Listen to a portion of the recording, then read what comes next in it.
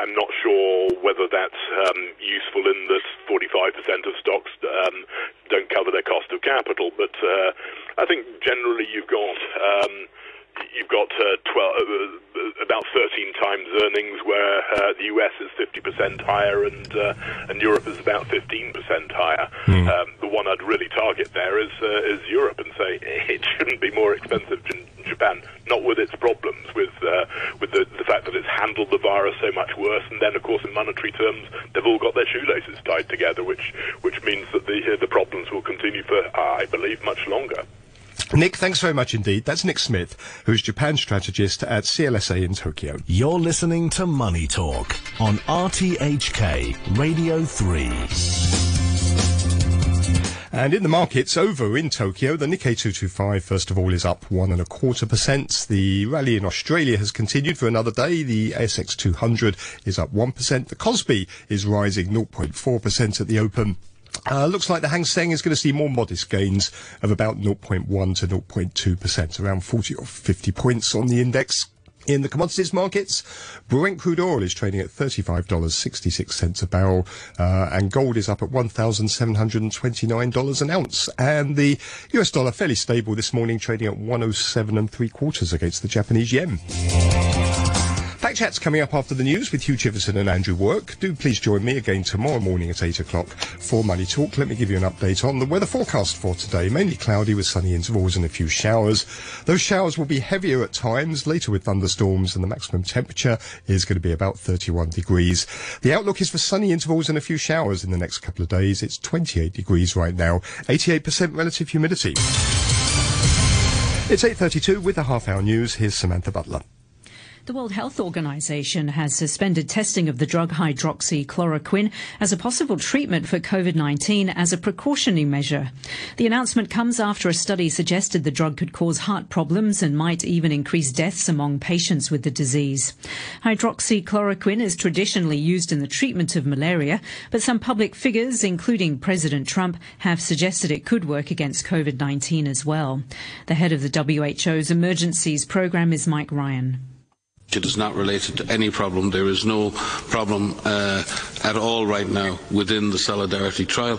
There's no issue. There is no signal. We're just acting on an abundance of caution based on the recent results from other studies to ensure that we can continue safely with that arm of the trial. The German airline Lufthansa, which has been hit hard by the pandemic, has agreed a rescue deal with the government. The package includes loans and other stabilisation measures that could be worth almost $10 billion. It also involves the government taking a temporary 20% stake in the airline. Germany's finance minister Olaf Scholz made the announcement. Das ist insgesamt eine sehr, sehr gute Lösung. All in all, this is a very good solution because it takes equally into account the needs of the company and its staff and the state and taxpayer. Lufthansa is a healthy and economically successful company that was brought into trouble through no fault of its own, but because of the corona crisis. America's most populous state, California, has announced that shops and places of worship are now free to reopen. The health department says they'll have to submit a safety plan and operate at just 25% occupancy.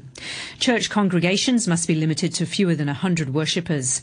The past few days had already seen some reopening of shops, bars and restaurants in certain counties under strict requirements, including face masks and temperature checks. And the British Prime Minister Boris Johnson also announced coronavirus restrictions would be further relaxed. He said outdoor markets and car showrooms in England would be allowed to reopen on the 1st of June and other retail outlets a week later.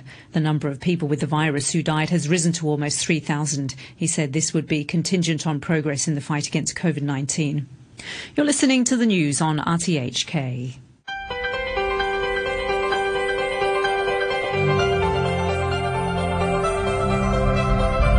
Good morning and welcome to Backchat. I'm Hugh Chiverton, your co-host today is Andrew Work. Andrew, good morning to you. Good morning, Hugh. More today on the planned national security legislation and also the anthem law. Well, the former Chief Executive Tung Chee-hwa said yesterday that if you don't plan to engage in acts of secession, subversion, terrorism or conspiring with foreign influence in connection with Hong Kong affairs, you'll have no reason to fear the new legislation. The Bar Association says, though, that the plan has caused deep unease in the local and international community and it's expressed its concern, saying that it seems that Beijing has no power under the Basic Law to insert the legislation into Annex 3 as intended. Will the national security law bring stability or instability to us? Police and protesters are gearing up for another LegCo showdown. Is it time for a pause for peace? Let us know your thoughts. You can leave a message on our Facebook page, Backchat and RTHK Radio 3. You can email us, backchat@rthk.hk, or you can give us a call. And our telephone number is 233-88266. That's 233-88266. Joining us for the discussion, the first part of the discussion now, we have Avery Ng, who's chair of the League of Social Democrats, and Philip Dykes, who's chair of the Hong Kong Bar Association. Others joining us in the course of the programme this morning. Once again, backchat@rthk.hk is our email address if you want to send us a message. Some messages that have come in between programmes. Andrew Kay says, Sunday's exhibition of democracy, in inverted commas, surprised no one. Just hired thugs, no political agenda at all. Happy to see the police taking a firm hand. Not surprising to see the thugs beating people who did not agree with them. I guess the many criminals hiding in Hong Kong will need to worry. No one else will. Also, the fee for participating in street riots has probably gone up. Time to get really tough with these morons. That comes from Andrew Kay. Henry Lamb says Ronnie Tong told the BBC Radio 4 Today programme that the Hong Kong police and courts will be policing the new security law. That's not what we're hearing from all the Beijing loyalists who tell us there will be a new agency to crack the whip. Who to believe? The short answer is no one. And one more message in an email, actually a couple more. John says, Maria Tam and CY already telling blatantly fabricated narrative about the need for a China state security service in Hong Kong. They claim there is a void. There is a security branch in Arsenal Street Police Headquarters. That's an open secret since the 1990s, after a quick rebranding to purge it of British-led intelligence when it was called Special Branch. It goes by another cloak and dagger name, and it has staffing of several hundreds. You just can't trust this lot. Why don't people call the Beijing stooges to account on this? And that comes from sorry, it says John, but just call me Jay, please. I choose not to have my details leaked. Too late, John. Sorry about that. Okay, and I think it's pretty safe. That's pretty generic. John, John. I mean, I say John, I lie. This is from Richard, who says, Dear Backchat, let's get a better grip on the idea that there is terrorism in Hong Kong that justifies the national security law. Stop misusing the spectre of the term terrorism. The police themselves are conspiring in this misguided smear on the protest movement by spotlighting seemingly fabricated so-called terrorist arms caches without presenting any solid case as to what is behind the arms finds. Does that sound far-fetched? Show the evidence. Show me the arrests that are linked to these easy-to-find bombs, IEDs and assault rifles. The arms finds magically appear after so-called intelligence and tip-offs. Quite mysterious. We don't know for sure the booksellers were spirited away by mainland agents, but that's only because the police refused to investigate properly. So we don't know what else mainland agents are up to in Hong Kong. Our system is being subverted by those tasked with maintaining it. Such all-round hypocrisy. The police are keen to smear those that accuse it of wrong, but they leave themselves wide open with their own double standards. That is from Richard. Thank you very much indeed for your messages. Once again, our email address is backchat@rthk.hk. Avery, good morning to you. Good morning. It's pretty much over now, isn't it? Now that this legislation is going to be introduced, and it will be introduced, that'll be the end of your attempts to subvert and succeed Hong Kong from... What? Well, seriously, with the introduction of this new national security law, it truly spells the beginning of the end of Hong Kong. We are talking about introducing Chinese law and legislation into Hong Kong without a consultation of the Hong Kong people, and basically a clear directive from Xi Jinping. So that in itself destroy the one country, two system and whatever promises that have been made under the basic law. And secondly, looking into the lack of details of the current version of the decisions, it's so unclear and vague, and it is a blanket law that that basically not just it's not just for real terrorism or even secession or subversion, but a blanketed law that basically can criminalize free speech. Because mind you that this national security law, or its version of it locally inside China, has been used for suppressing freedom of speech, from jailing Liu Xiaobo, an academic who just wrote a petition, and he died in prison. And so if the law is introduced in Hong Kong, that means basically from the looks of it, basically anyone who says or writes anything that's remotely or as the CCP defined as an attempt to topple the government or subversion, that's it. And this spells a life sentence. Then don't do it. Don't try and topple the government. Well, there you go. Again, for example, ever since 1989, every year in Victoria. You mean Park, topple mainland government? Topple the CCP. Topple CCP. Now, again, that minute details or the nuance is again unclear. By subversion, can we topple the one-party dictatorship, the actual CCP as a political party? I mean, theoretically, we've got multiple party system in China, well, as they say, but by the looks of it, they are now equating the party as the government, so we cannot topple the central government. Now, and also with there's a lack of detail. I mean, you want to overthrow the government of the mainland? No, but no. The thing don't is, want to. The thing is, I thought you'd been fighting for years to try and get rid of the. No, we have to be clear. We are fighting for the democratization of Hong Kong as well as China.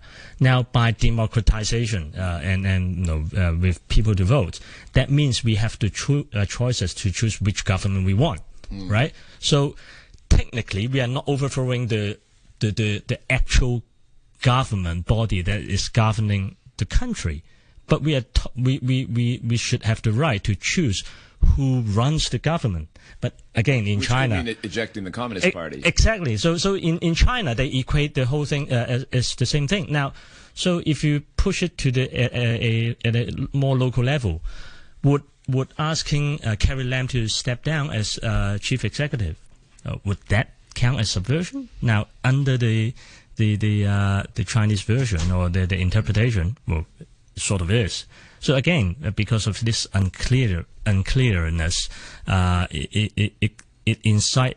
It's not just kill the free speech, but it creates a strong culture of fear for everyone. Well, what about this? If you want to say the government should increase the housing supply, or that you're unhappy about them spending on white elephants, or they should be spending more on hospital development or something like that, that's fine. That's no problem. But if you want to overthrow the government of the People's Republic of China, that's a different issue. That's a different matter. In China, critiquing government economic policy has been considered subversion of the state. Exactly. So and then to follow up your question, then what if the government keep on refusing to do whatever we demanded for basic housing?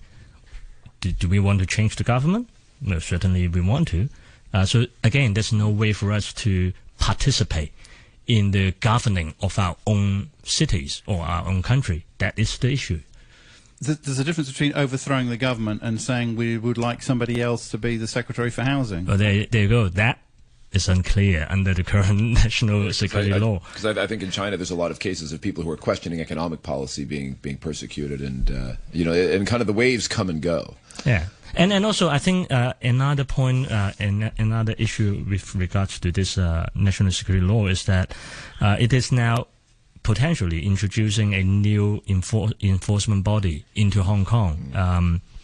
Again, it is unclear whether these guys are bounded by Hong Kong's legal system or law, or are they enforcements from China with the directives from the Chinese government operating under the Chinese law? Again, it is extremely unclear. And going back to the basic is,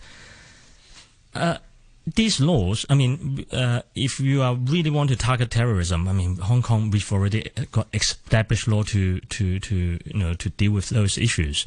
And even for suppressing, democratic opponents, I mean, the government has been using a lot of colonial era laws to send us to jail. I mean, from myself to Joshua and potentially Martin Lee. But this national security law will basically give them a free pass and to just jail or question anyone that they deem is a threat, and not really about secession or subversion, but anyone who criticized the central government. All right, an email from Alan who says there is no excuse for the violence, vandalism, and the beating up of people who try to move objects from the road or disagree. Could you please ask Avery to condemn these acts? Avery? Well, the police, if they've got the evidence and if they act in accordance to the law, then you can arrest them and you can charge them, and that's what the police has been doing. But it has nothing to do with the national security law. All right. Well, also joining us, as I say, is Philip Dykes, Chair of the Bar Association. Mr. Dykes, good morning to you. Good morning to you. You've issued this statement expressing concern about some aspects of these proposals to enact security laws in Hong Kong. But there's a basic contradiction, isn't there? I mean, you're complaining ultimately to the Standing Committee of the National People's Congress, about their own power. The fact is that the Standing Committee of the National People's Congress is the authority. They hold all the cards, and that's the end of the issue. If they want something, then they've got it. Well, that's how they probably see their own power. But we proceed on our own understanding of the basic law, which is put constraints or parameters on that power, and that, as we say in our paper, it appears that there's a job to do for explaining why this code of legislation is being brought on under Article 18 rather than Article 23. It's just a matter of explaining. You tell me the constitutional basis of this, and perhaps I'll be persuaded, but I've not had any such explanation so far. I mean, there's precedent in places, well, I wouldn't say valid precedent, but precedent in places like the United States where they're taking security legislation and applying it to everything. Like in particular, their imposition of tariffs. Is that the same game plan here? When everything's a security issue, then anything goes? I mean, Annex 3 could become the basis of all of Hong Kong law. Yeah, our paper was careful to make no predictions or guesses about the content of any national security legislation, but people have expressed misgivings about notions of how concepts like subversion and sedition are defined and applied in the mainland, as opposed to how they would apply in Hong Kong. Even at the moment, there are dated colonial laws relating to treason and sedition. If you look at them, they'll try and explain to you what is a treasonable act, or what constitutes sedition. The concern that's been expressed, and I think it's a valid concern, is that laws in the mainland don't contain such definition. They're open-ended, and they can be applied in an imaginative way that you would not normally associate with the application of criminal law in Hong Kong. Well, what is as you said, subversion can amount to disclosing information about economic policies, which that's never been the case. What is the problem? Because Annex 3 is a way for certain laws that concern issues that are outside the autonomy of Hong Kong, including defence and foreign affairs, to be put on statute books in Hong Kong, and that's what's happening. Now, Article 23 deals with this kind of subject matter. It's quite clear: subversion and sedition. That's what this is all about, coming in under Article 18.3. Why is it not under Article 23? Because that was the plan laid down in the basic law. as I say, there's been no explanation why it can't go via Article 23. As the Chief Executive said, it will go under Article... the obstacles can't finish. But it will... I think... Okay, from what I've heard is that it will go into Article 23 later. That's something different. I can't understand this. Therefore, you have two parallel sets of laws. One mainland promulgation, and one devised locally, and they overlap. That's not sensible legal policy. The clear intention was that laws like this were to be drafted and put together by the legislature of Hong Kong. The phrase is on its own. And all I wish the government to explain is why Article 23 is not being used. Chief Executive said that the obstacles to enacting... Well, you should be asking... Can I finish, please? The obstacles to enacting Article 23 legislation were political. Not legal, political. Political solutions can be achieved with a bit of compromise. After all, politics is the art of the possible. So, we're still waiting an explanation why Article 23 can't be used to introduce this. Do you accept that the proposed legislation is under the ambit of defence and foreign affairs, as well as other matters outside the limits of the autonomy of the region? In as much as they refer to subversion and secession, it'd be Article 23. In other words, in as much as secession, subversion, etc., are related to defence and foreign affairs, that's already been catered for by Article 23, giving Hong Kong autonomy in that area. Is there a distinction here that if it's domestic-bred actions against the central government, that's sedition and treason, but Annex 3 is meant to deal with foreign interference, as I like to call it? Is there a distinction to be made? Article 23 talks about sedition and subversion. Also, laws against establishing relations with overseas entities. I don't have the text of Article 23 in front of me, but it seems a pretty comprehensive menu for dealing with matters which are security concerns to the mainland. I mean, I think the Department of Justice says that this does concern matters beyond the complete autonomy of Hong Kong. This is about national security. So naturally, the central authorities, this is their argument, can I finish, have the right and the duty to introduce this national law to improve at the national level the legal framework and enforcement mechanisms for national security. For the SAR. But as you know, can I finish, please? But as you know, the Article 23, yes, we are supposed to produce it on our own and enact it on our own. That hasn't happened, and there is no immediate prospect of that happening. So, reluctantly, we will have to have it. These laws, which are commonplace, in fact, they're universal. Everywhere else has them. We will have to enact them through Annex 3. That's the reality. It may not be in an ideal situation, as you say, because we'll have to work out the relationship with Article 23. However, that's the reality. Yes. As I say before, there is yet to be an explanation as to why Article 23 cannot be used at all, and why it's necessary to bring in these laws to Article 18. And you say these laws are universal everywhere. I'm certainly know for a fact there's no such concept as aversion in English law. Well, I think the rationale is that they're fed up that Hong Kong hasn't enacted it after 23 years, and the situation in the streets and supposedly foreign influence, although no evidence of that has been produced.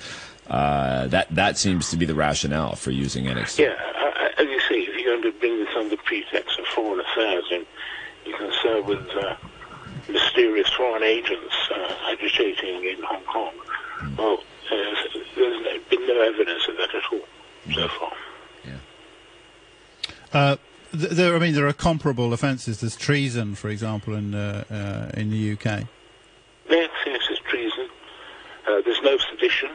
That was abolished in 2008. As I say, subversion doesn't exist. What is the distinction between treason and sedition that the British chose to get rid of it?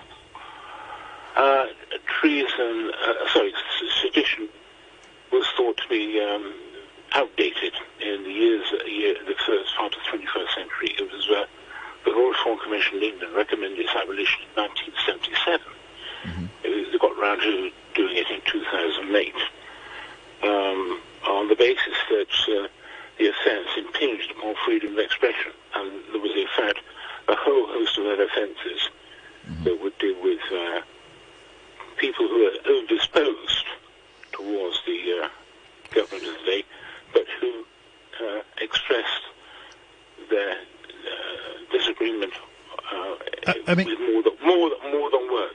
Okay, it's very plain from the basic law that there is a need to enact this legislation. There's a whole lot, there's no question about that. Article 23 makes it a requirement. Yes, and for Hong Kong on its own. Yes, and every effort has been made by the administration and Beijing to do that, and that has been thwarted at every turn by people like Avery Ng, arguably. And therefore, if you're concerned about the method of the introduction, you should be addressing those concerns to the Democrats, not to the Department of Justice. As I said at the outset, this Article 23 is a political problem for its enactment. It's not a legal one. The Hong Kong Bar Association has always accepted this constitutional obligation. The Hong Kong Bar Association have been willing to discuss the form and content of Article 23 laws all along. All right, we just want to be reassured why this is constitutionally not possible. Okay, this is an email from Martin who says, a reminder, the British colonial Hong Kong government had anti-subversion and anti-sedition laws from 1938 to 1997. That might explain why none of our so-called Democrats ever tried to make a case for self-determination or autonomy from Britain, flying around the world asking foreign governments for support and funding, because the British would have tried them for treason. Article 23 states the SAR shall enact laws on its own to prohibit any act of treason, secession, sedition, subversion against the Central People's Government. Since the handover, the Pan-Democrats, including Avery Ng, were actively blocking the enactment of Article 23, while actively lobbying foreign governments to interfere in Hong Kong affairs, demonising China, working hard to dilute the one country, two systems, pushing the boundaries further and further polarising society. Many political NGOs and foreign intelligence services became active right after the handover, including the NED. Now Hong Kong has riots and interference from overseas governments on a daily basis, especially from the US. Can your guest please explain the hypocrisy why British colonial Hong Kong could have anti-sedition laws but China cannot? Is it because the Pan-Democrats, Avery Ng and the protest movement finally started to lose their overseas support and especially their funding? That comes from Martin. Mr. Dykes? I think the question addressed to me. Well, can I put it to Philip Dykes? Yes, sorry. Yeah, the British colonial system had anti-sedition laws. Why can't China? Well, it can do. I've not said that you can't have them. There's an obligation under Article 23 to enact them. So you do it under Article 23. There's never been an issue as to whether the extradition laws are an option. They must have them, but you go through Article 23, not this way.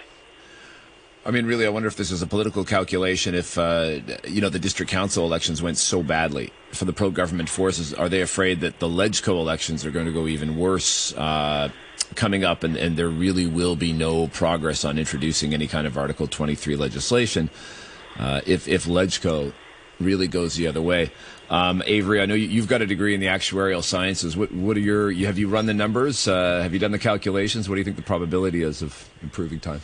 I mean, it's low anyway. But again, I think this national security law is just a way for Xi Jinping to just rapidly tighten the freedom of expression in Hong Kong, rather than just simply a tool for an election.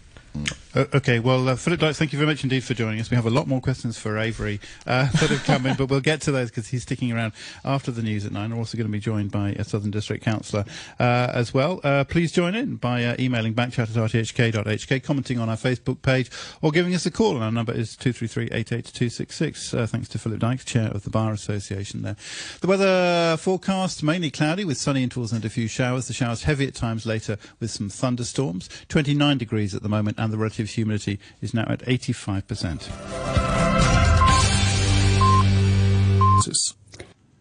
You're listening to the news on RTHK. Welcome back. This is Backchat on a Tuesday morning with Andrew Work and me, Hugh Chiverton. We continue to talk about aspects of the proposed national security legislation. We were talking in the first part of the programme with Philip Dykes, Chair of the Hong Kong Bar Association, and Avery Ng, Secretary-General of the League of Social Democrats. He's still with us. We're also joined now by Kelvin Lam, who's a Southern District Councillor and a former HSBC economist.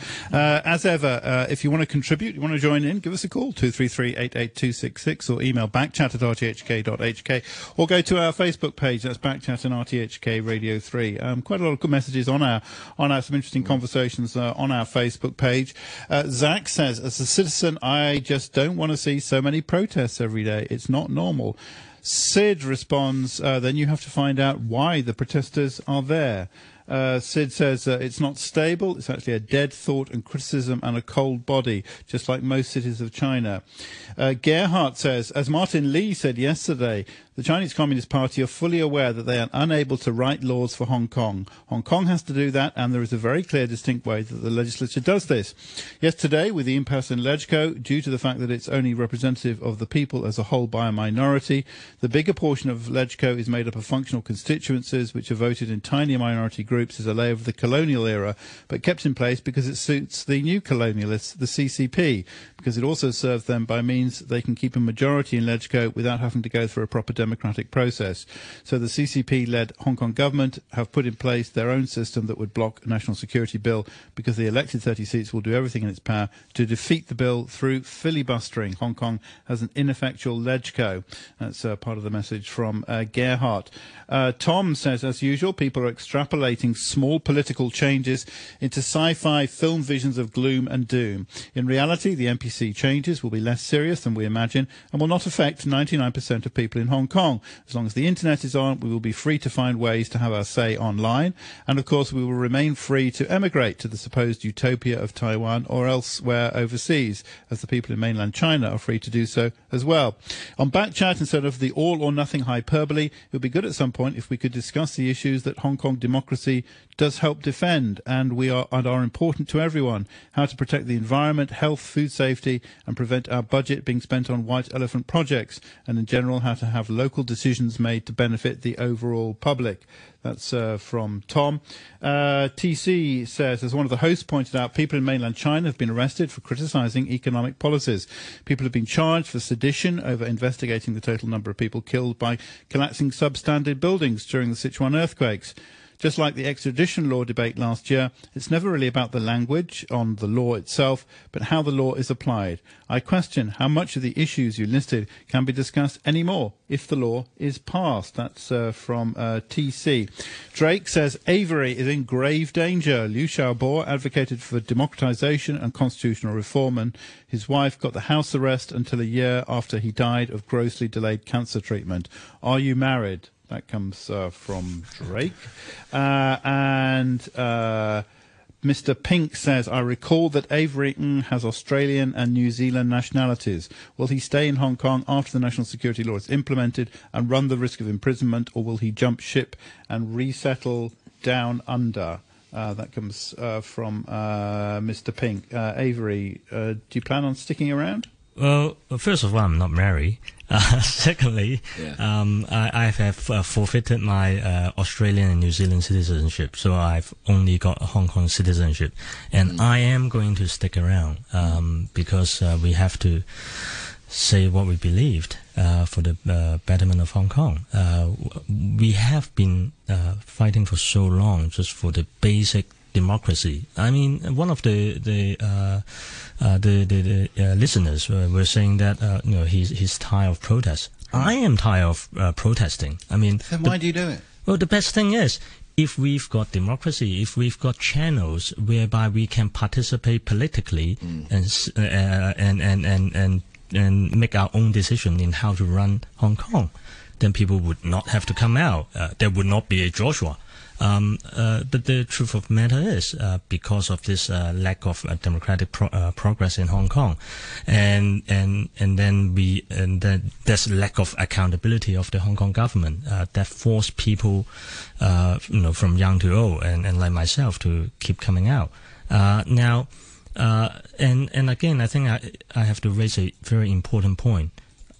We've got the Article 23. If you really want to deal with terrorism and like real subversion or secession, if you really want to, and it should go through the local legislative process. And again, it is a political issue. There should be a dialogue and compromise. And people are fearing these and security law is the fact that, again, how the definition of it, how it's going to be enforced, how it will affect or not affect our freedom of expression, and not counteract the international covenant of civil human rights. See, some people would say that the actions of the Democrats, the filibustering, the threat to disrupt LegCo completely, to block LegCo completely, and things like at the weekend, beating up people, thrashing people who disagree with you, show that the Democrats are not there for compromise. They're not there to strike deals. They're there to oppose. No. Well, filibustering is a way to... Or ask for compromise, or and remember that and beating people up on the street. But that's two different issues. Let me answer whatever happens in LegCo first. The fact of the matter is, the national anthem law again is a law that lack any public consultation and force-fed it through the chamber, and that's why the Democrats have been trying so many other ways to ask the government to withdraw the bill, and that's within our rights. And I mean, the government seems confident enough to ram the national anthem bill through LegCo, but doesn't introduce Article 23 legislation and try to ram it through in the same way. Why are they, letting Beijing put this through rather than having? And again, and there has been this view that we can put the Article 23 on the table to draft the law to find a consensus. Well then, let's bring the universal suffrage on the table as well. But the fact of the matter is, if we've only get the Article 23, but there's no real monitoring or balancing mechanism locally in Hong Kong, then people do not have confidence that our basic human rights can be protected. And that is why it is a pure political issue on this front, and it's not really a legal issue. And the CCP and Xi Jinping is basically sidestepping the Hong Kong local process and the basic law, and just dictatorially enact a law upon to Hong Kong. And with the questions of violence on the streets or the protests, again, we have to look at whatever happened for the past 12 months. It is a byproduct of the lack of responsibility by Carrie Lam to basically force the extradition bill upon us. And that created this whole divide in Hong Kong, as well as the rampant occurrence of police violence. I'm not saying that some of the violent protesters are doing the right thing, but what I'm saying is, a responsible leader, the government leader, should do whatever that's necessary to solve this local divide rather than separate it. Also with us is Kelvin Lam, as I say, Southern District Councillor. Mr. Lam, good morning to you. Morning, everyone. Thank you very much indeed for joining us. I think what the administration has been saying and pro-government legislators and so on is that this is now a chance to bring stability, to bring calm, to bring a little bit more predictability, a little bit more peace to Hong Kong. It won't affect the 99% of people in Hong Kong, Avery Ng is obviously in the 1% who will be affected, frankly. But for most people, this will be an improvement in their livelihood and in the running of Hong Kong. Do you agree?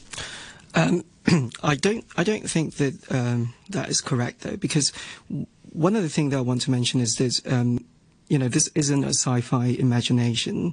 It is what a typical Hong Konger fear most before the handover. And it is slowly materializing that our freedom is at risk, the way of life is going to be changed, and also the chances of getting abducted is there. And everyone is going to be affected from a economic angle as well. I mean, first, the property values might be affected because of the uncertainty that is overlaid by the Chinese authority because of this legislation of national security law. And the fundamentals of a financial center like Hong Kong is going to be affected as well because the trust in the legal system and the rule of law, the foundation of any international financial center is being affected. And obviously, that will affect asset values at some point when investors lose their confidence. So I guess that it is not true that only 1% of people is getting affected. Many people are going to be affected by this legislation. Are they? But is that financial uncertainty? Is that because of some political uncertainty in Hong Kong, or is that because of uncertainty over what Trump will do? Is it down to the American actions? I think both. I think for the political side of things, I think the Chinese government's authorities are imposing another layer of uncertainty on top of something that they think they can resolve, but they can't. I mean, the only way to resolve the problem that Hong Kong has in terms of stability is to answer the 5 demands. The basic minimum that they need to do is to conduct a inquiry into police brutality, police conduct, etc. I think that is the basic minimum. And for the U.S. authorities, retaliation, etc., yes, we are sucked into some rivalry of powers and international politics. You can say that the U.S. is weaponizing finance, but at the same time, the Chinese is also weaponizing the legal system as well, using Hong Kong as a platform. I think it's rather irresponsible for the Chinese to do that. Kelvin, you're a district councillor. What was happening in your office yesterday? Were people calling the office? Were people visiting the office? Were they asking you to do anything or take a stand, or were they laying low? Yes, actually, on a district level. I think straight after the announcement by the NPCSC on Thursday, we were handing out leaflets to the general public in South Horizons. And the mood is pretty gloomy. I mean, there are lots of residents coming over to me and tell me that they're severely worried about what is going to happen. As I said before, this is what they worried most before the handover. And those people, the middle class, had either migrated already, and they've been thinking about moving back to places that they moved to previously in the 90s. So I think that the mood has changed drastically. That resembles. I think I'm old enough to remember that, if anything, the mood resembles that back in the 1990s, right after the 1989 massacre, when people were trying to move elsewhere. Yeah, there was a point I wanted to raise from one of the emails at the top of the show, which was somebody said people in China are free to emigrate. They're not. They're not free to move in their own country without the permission of the government to get a hukou. And in Hong Kong, if you want to immigrate, countries require you to have a police letter of no objection. And no conviction. No conviction, yeah. Yeah. And so if the police choose to withhold that, you cannot emigrate. Can they do that? I mean, it's just a certificate saying you haven't got any... Well, if the new legislation under Annex 3, if you're a person of interest, who knows? Mm-hmm. Maybe they'll just delay. You may not have the freedom to leave, is what I'm saying. Okay, Darren on Facebook says, once this law is passed, maybe there can be a more stable political system, which is trusted and able to have the goal of elections for the chief executive. Jay says, CY Leung already messed up Hong Kong before. Now he says we're going to have a kind of MI6, yet they want to cancel June the 4th rally. Second, how many thousand security people and their families are going to come into Hong Kong and take away housing from the public? We don't want to hear this. We want to hear that the government is extending mortgages and credit cards so the failing middle class can pay their bills. We want the poor to have a bigger allowance, so you stop destroying the quality of life of the poor, because it's the poor who's protesting and the government will be putting them down. What makes the government think the police can do a better job? What makes the prison services think they can do a better job? Why are they not doing a better job now? That comes from Jay. Drake says the commie realizes that it's impossible to convince Taiwan to believe in one country, two systems. They point missiles at the island when the commie realizes it's impossible to convince the people that they won't use Article 23 to persecute the people, and the people don't want it to be enacted. They go, this is no longer your domestic law. We are setting up our agency here and put our man here, very much like 1984. And Drake also says the majority of the public is skewed as minority views in the chamber, given the peculiar makeup of LegCo. That's why we have filibustering. If we have true democracy, there's no place for such an act. LK says, what I am concerned about losing is the power to refuse. Let's say there is another virus next year. An official tracking app is unveiled.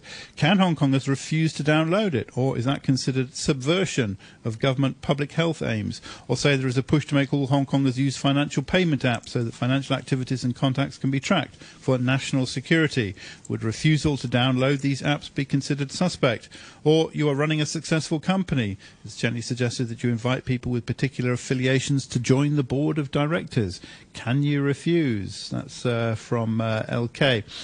And Bowen says the argument of the DOJ, etc., which Hugh has rehashed, i.e. national security offences exist in every country, and Hong Kong has failed to enact them, as is its responsibility, so the central government has the right to do it for Hong Kong, has already been answered by various people. The pro-establishment camp has always had a clear majority in LegCo. The Hong Kong government could get Article 23 legislation passed any time it wants. The point is, if it could persuade Hong Kongers and thus not cause the pro-establishment camp to suffer in LegCo elections. The argument Hugh rehashed thus does not justify the central government's rushing in to do the job for the SAR, contrary to the express requirements of the Basic Law. Article 23 is explicit and as such overrides whatever hidden implication is contained in Article 18.3. That is from Bowen. Thank you very much indeed for that. Avery Ng, the reality is, isn't it, that the Beijing has gone against the Hong Kong government. The Hong Kong government was trying to calm things down and was saying just wait until there is a better environment.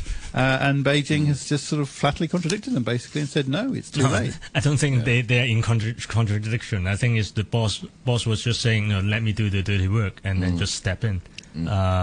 And again, it destroy not only the freedom but the fundamental rule of law of Hong Kong. I mean, we are talking about introducing a new law out of the blue, and with no details on how it's going to enforce enact. And there's no real justification or imminent threat for introducing this law in such fashion.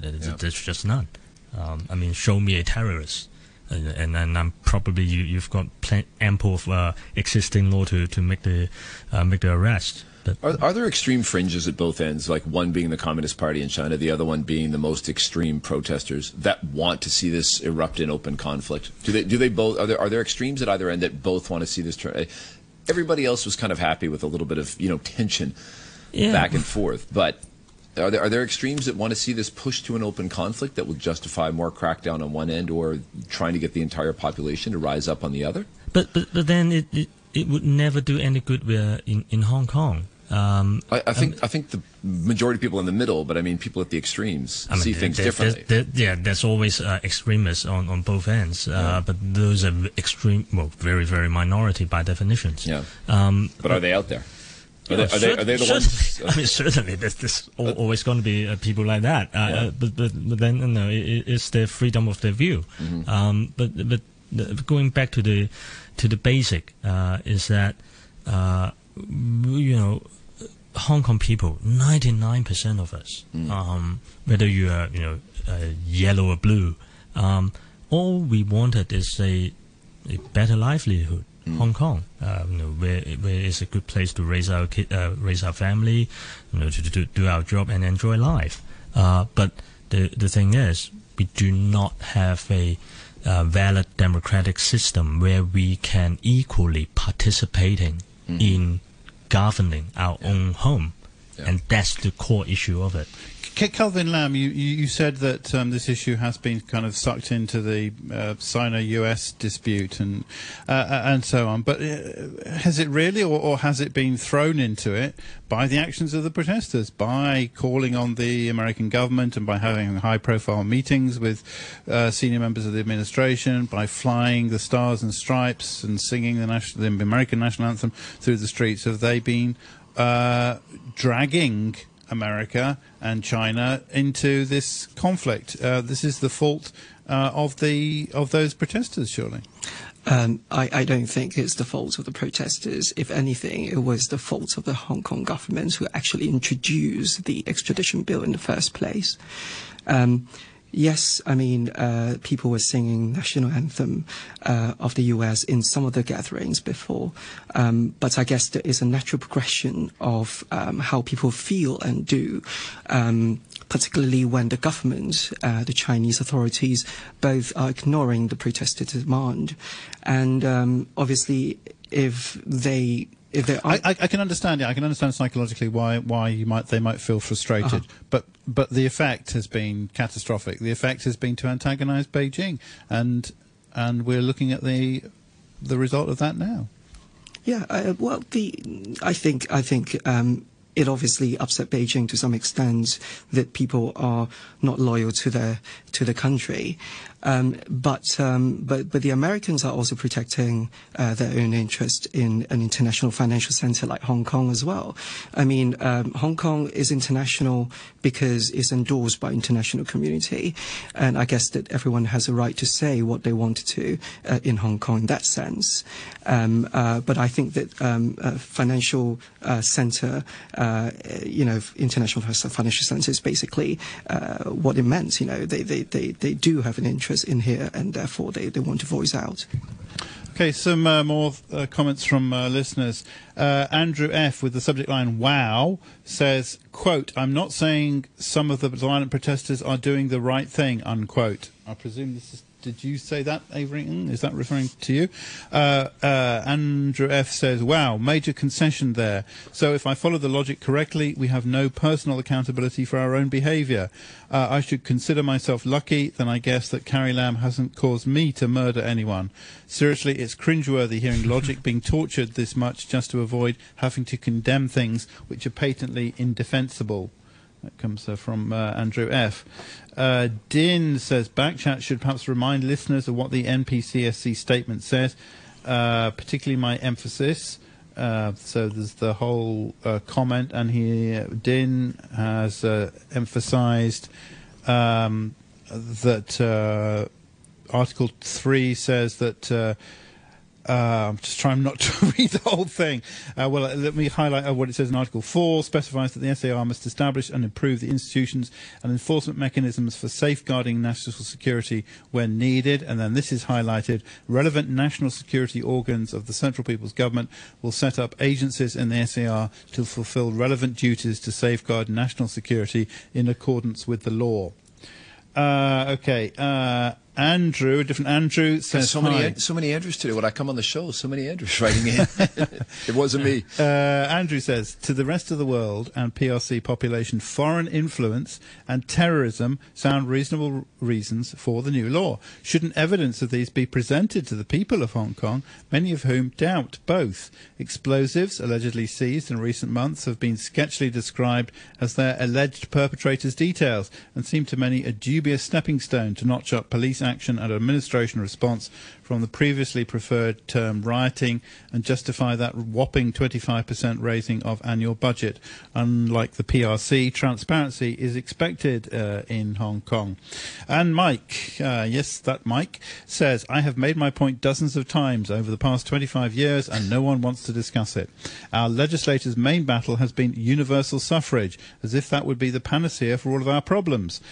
Citing key talking points like human rights, "Our legislators are like a one-trick trick pony. So many other things they could have worked on to make Hong Kong a better place. They failed. They can't even pass animal rights legislation. Why would we even want to give Hong Kong politicians more power? They've shown their lack of responsibility with the power they have been given. That comes from Mike. And Professor Carol Peterson, who's a former lecturer or formerly on the Hong Kong U law staff, now at the University of Hawaii, says, with the subject line, there is no need to add a national law to Annex 3. The notion that there is some huge gap in Hong Kong laws is not correct. Hong Kong already has a very strong anti-terrorism ordinance and plenty of laws prohibiting acts of violence by protesters. Hong Kong also has laws prohibiting treason and sedition. The only acts specified in Article 23 that are not currently addressed in existing Hong Kong ordinances are subversion and secession. There is no reason why the local government could not address those acts by reintroducing the 2003 legislation with the 3 amendments that Tung Chee-hwa offered to make after the July the 1st, 2003 protest march. If that bill were reintroduced now as local legislation to be interpreted and applied by the local court so as to be consistent with the ICCPR, then I think there is a very good chance that it would pass. This would avoid the need for a constitutional crisis and renew confidence in one country, two systems. That is a say from Professor Carol Peterson. Thank you very much indeed to everyone for all those comments. One more from Jay, who says the government do not want the Hong Kong people to have quality of life, especially at the bottom levels. That's why property is kept at a high price, so the wealthy don't have to live like dogs, and the government does not listen to what the public are asking. That comes from Jay. Kelvin Lam, what are you going to do now? Is there anything you can do now? What we can do is to let the public know the impact of the security law. From my perspective, I mean, for things I need to do is to talk about it from a financial and economic angle, that the people's job might be at risk and people are leaving Hong Kong. The talent pool is shrinking, and also capital might, there may be capital outflow.